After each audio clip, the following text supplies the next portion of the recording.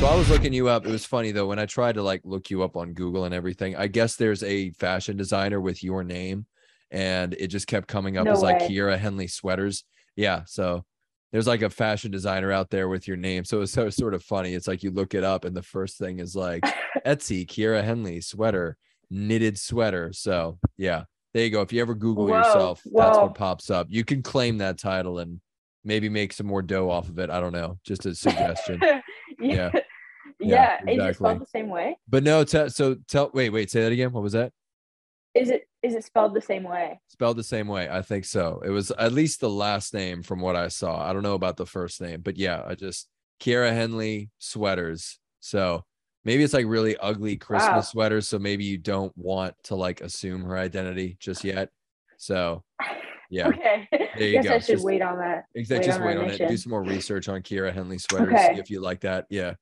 No, for but I sure. was gonna ask you one of the things I noticed about your posts, and I was kind of scrolling through your stuff and everything.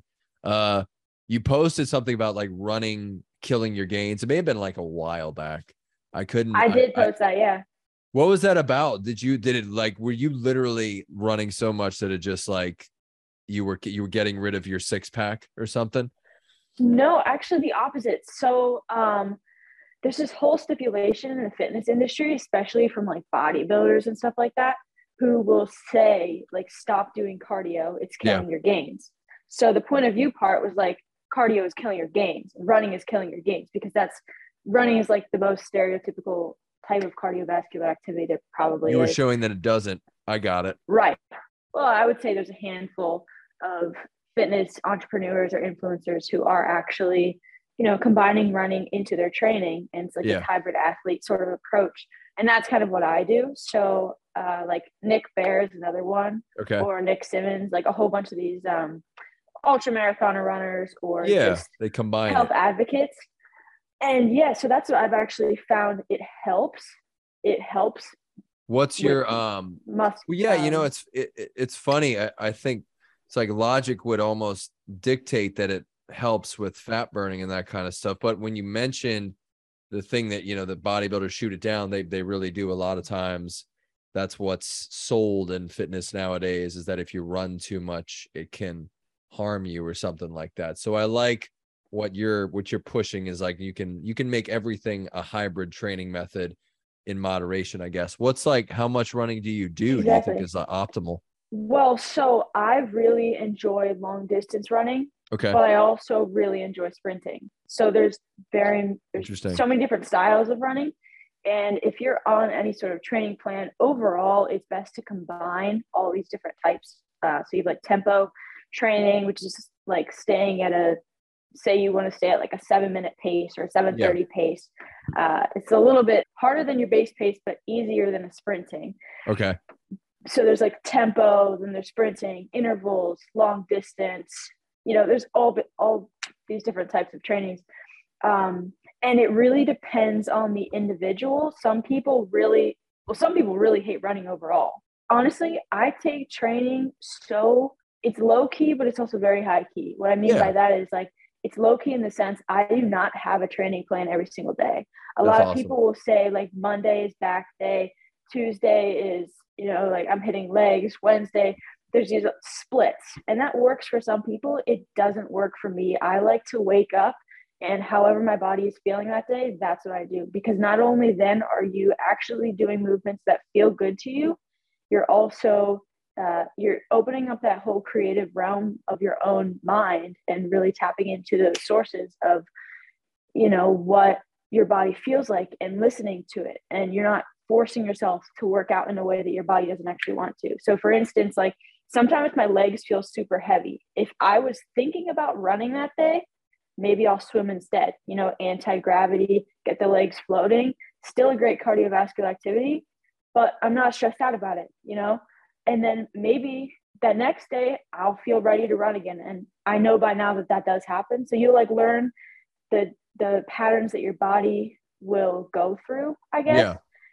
by exploring so many different types of training. And that's another thing that I really like to do. Like I'm not locked into one or two different types of training. I'll do so many different types of movements, and I just classify them as movements. So instead of just honing in on that whole training aspect, is classified as movement. You know, we're humans, we Interesting. move. Yeah, because And mobility is medicine. So it's like you just sort of toss it into this more like general approach to exercise. Because that's fun right. though. It's more fun, you know, more variety at the end of the day. Yeah, and that's the other thing. It is more fun. And so many people can't stick to these cookie cutter training plans that these fitness people are trying to throw at Hands them. freaking down. Yes. Right? Yes. I've Preach. tried them. It doesn't work. No. And so that's kind of where I'm at this different approach. I'm like, this honestly, it needs to change. And I don't know whether it's just because it's so much easier for these influencers to do that, these fitness professionals. It's easier to make a quick buck. That's for sure. It's easier to push so much more plan, you know, just a cookie cutter thing. It is. Money. It is. When you have just one thing that you're trying to push, that's so much easier. But if you're trying to do what I'm doing and actually teach people how to make their own training plans or movement plans or whatever you want to call it, and just tapping into listening to their own body to kind of do that instead of relying on that external force, that external motivator, interesting. That's or cool. workout plan. Yeah, it's like the exact opposite of what the entire fitness industry is doing. But I think that it is so much more important and so much more key to the purpose of mankind to actually, it seems so simple, but it's not. Just listen to your own body. You're trying to tell people that it's like the inspiration is already there within them, and usually that's exactly it. Yeah, it's like they've already got it. And it's cool that you're telling people that, because I've been trying to tell people that it's like at the end of the day, even an external motivator, no matter how large it might seem, still can't do the trick. You know, there's got to be something more along the lines of like internal confidence that you can kind of put out into the world and, you know, put into the gym, I guess. That's cool. Yeah. It really is. I appreciate that big time that you're preaching that. That's a great thing. So if you're with a client, that's ideally you want them to be able to sort of take the reins themselves at some point after they work with you. That's exactly it. Yeah.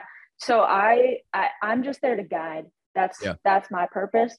I'm there to inspire them to explore new ways of movement, new creative exercises that aren't even existing. Cool. Honestly, my brain just pictures it in like an open space. Right? Cool.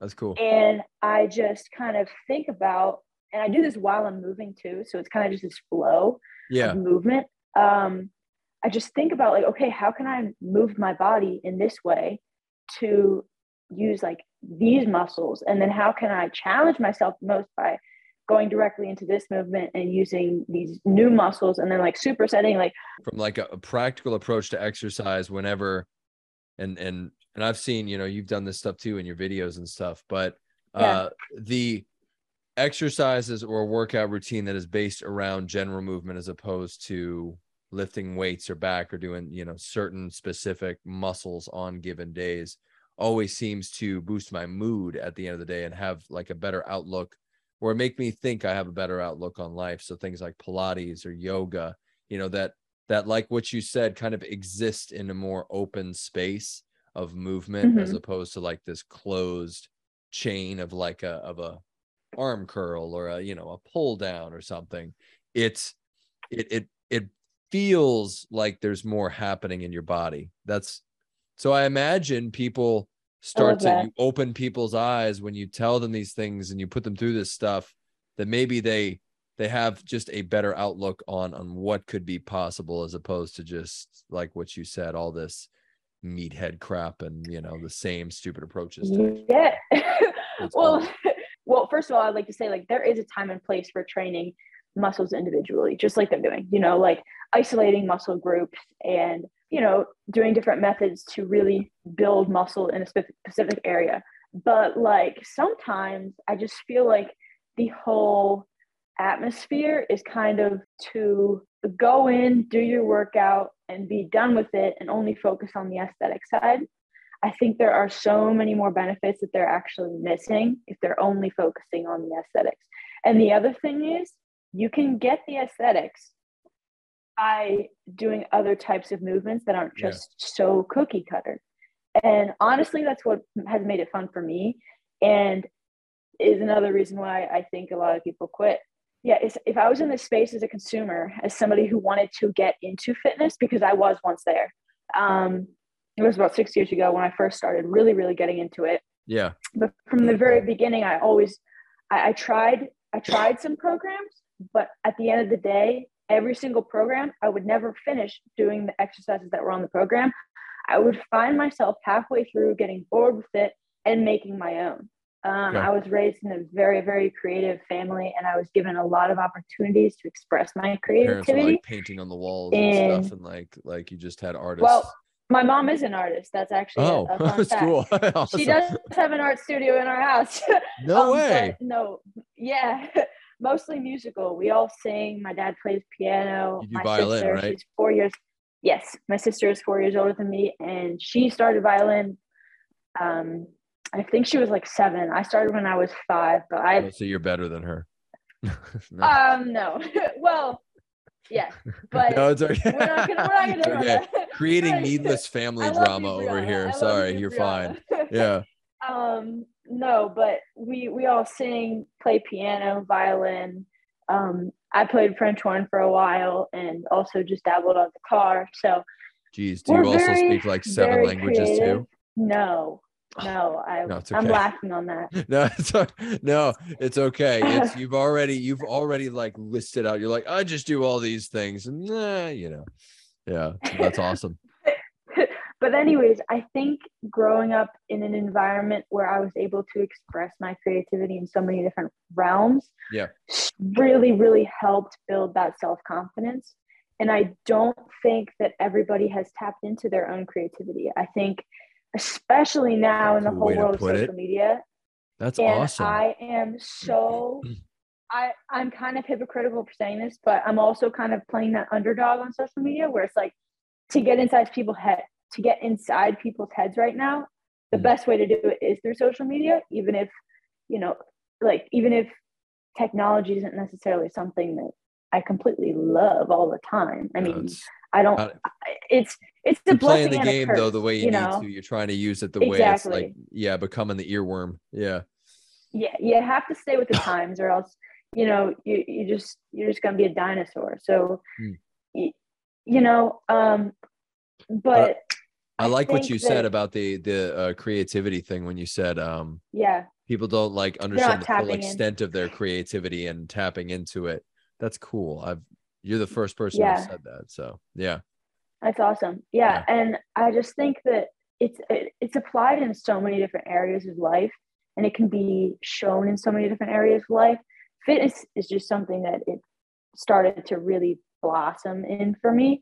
And I realized, the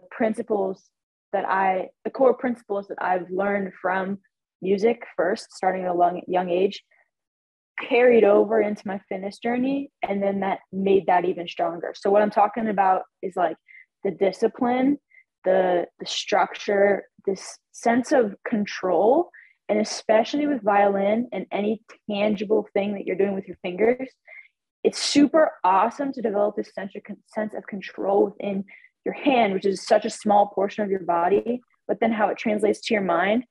And then what I kind of did is super interesting and kind of weird, but I learned this control, this mind muscle connection first through my hands at a really young age.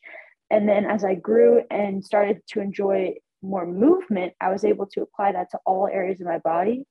And so it's kind of like this whole muscle mind connection. So maybe it's through your experiences, you could even make the argument that learning an instrument or something translates into fitness, surprisingly, Oh, it does. Yeah. 100%. Yeah. And that's cool. And and I found the exact opposite helps, not the opposite. It comes full circle, I guess is what I'm saying. So fitness also enhances music. For instance, there's so many different things, whether you're talking about vocalists, warming up physically, getting the blood pumping, getting the, your vocal cords are muscle. So just as much as a bicep needs to be trained, your vocal cords need to be trained as well to perform at the optimal level. And so what I found is like really working on breath work through exercise helps a lot with singing. And then anything with working out using your hands helps with the strength in my fingers when I'm playing. And that applies to pianists, guitarists, violinists, cellists, anything with a string, anything where you're using your hands. So and I guess that's really the only two types of instruments, right? The one that you have already and the ones you use with your hands. Yeah, but no, but that's such a you could take all that stuff and you could put it back to like, you know, what you said about people not tapping into their creativity. You know, you could potentially identify all these things that maybe they already have going on in their own lives, and then just sort of connect the bridge, create the bridge. It's like, you've done all this stuff over here. When you work out, you might find that like you're better than you realized you were, you know, possibly. I'm sure a lot of people, that's a great idea, do instruments and don't make these connections in their minds. But like, that's what you're teaching people, you know, at the end of the day, whether you know it or not. I'm sure they see all this and they kind of pick it up and they're like, oh, wow, you know, I can do it. Like what are your extrinsic motivators? So, you know, I'm just going to mention one for now. Devin LeVake. He is like a big brother to me right now. Whether he knows that or not, I don't know. But he honestly has inspired me to just take these next steps and just completely go full force into what I believe in. Nice. And, you know, he's an incredible individual. He first started out, I'd say the first huge thing that he did was bear crawl the New York City Marathon. I have this notepad on my phone, right? And I have a list. Well, I had a list. I totally demolished it within the first couple of months of the year, but it was honestly a bucket list. I didn't think that I was going to actually complete these things. The number one thing on my list, he doesn't even know this, was meet Devin LeVake. Well, that next month, I literally went out to Ohio and I met him. So it was crazy. But, you know, like life's all about taking opportunities and, you know, learning. Learning is huge. And so anyways, wait, what was this stupid violin question you're about to ask? No, my stupid violin question was going to be like, it was something, it was really dumb. It was like, what's the hardest song you know how to play? Which is like, it's a juvenile question. Of course, that popped into my head. I was like, oh my God, can you play Flight of the Bumblebee on violin? You know? Can I be honest? Yeah. I don't even know what Flight of the Bumblebee is. It's like a piano thing. It's like a, I just, you know, and whenever you see like in every YouTube video, whenever you see like a, you know, the title is like 7-year-old prodigy plays Flight of the Bumblebee, and you listen to it, it says it's like a bumblebee. Like if a bumblebee had a soundtrack, it's Flight of the Bumblebee.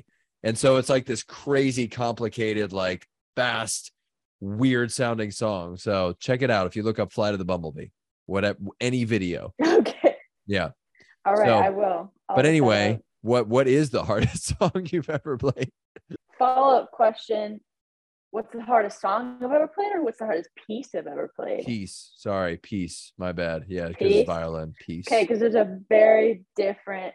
So songs would be like things you hear on the radio. A piece, right. That's why I realized I was like, uh-oh, I've just shown how little I know about instruments. I mean, I play piano. I don't know why. You know, yeah. No, piece. I would say the Tchaikovsky violin concerto. I think I know that, oddly enough.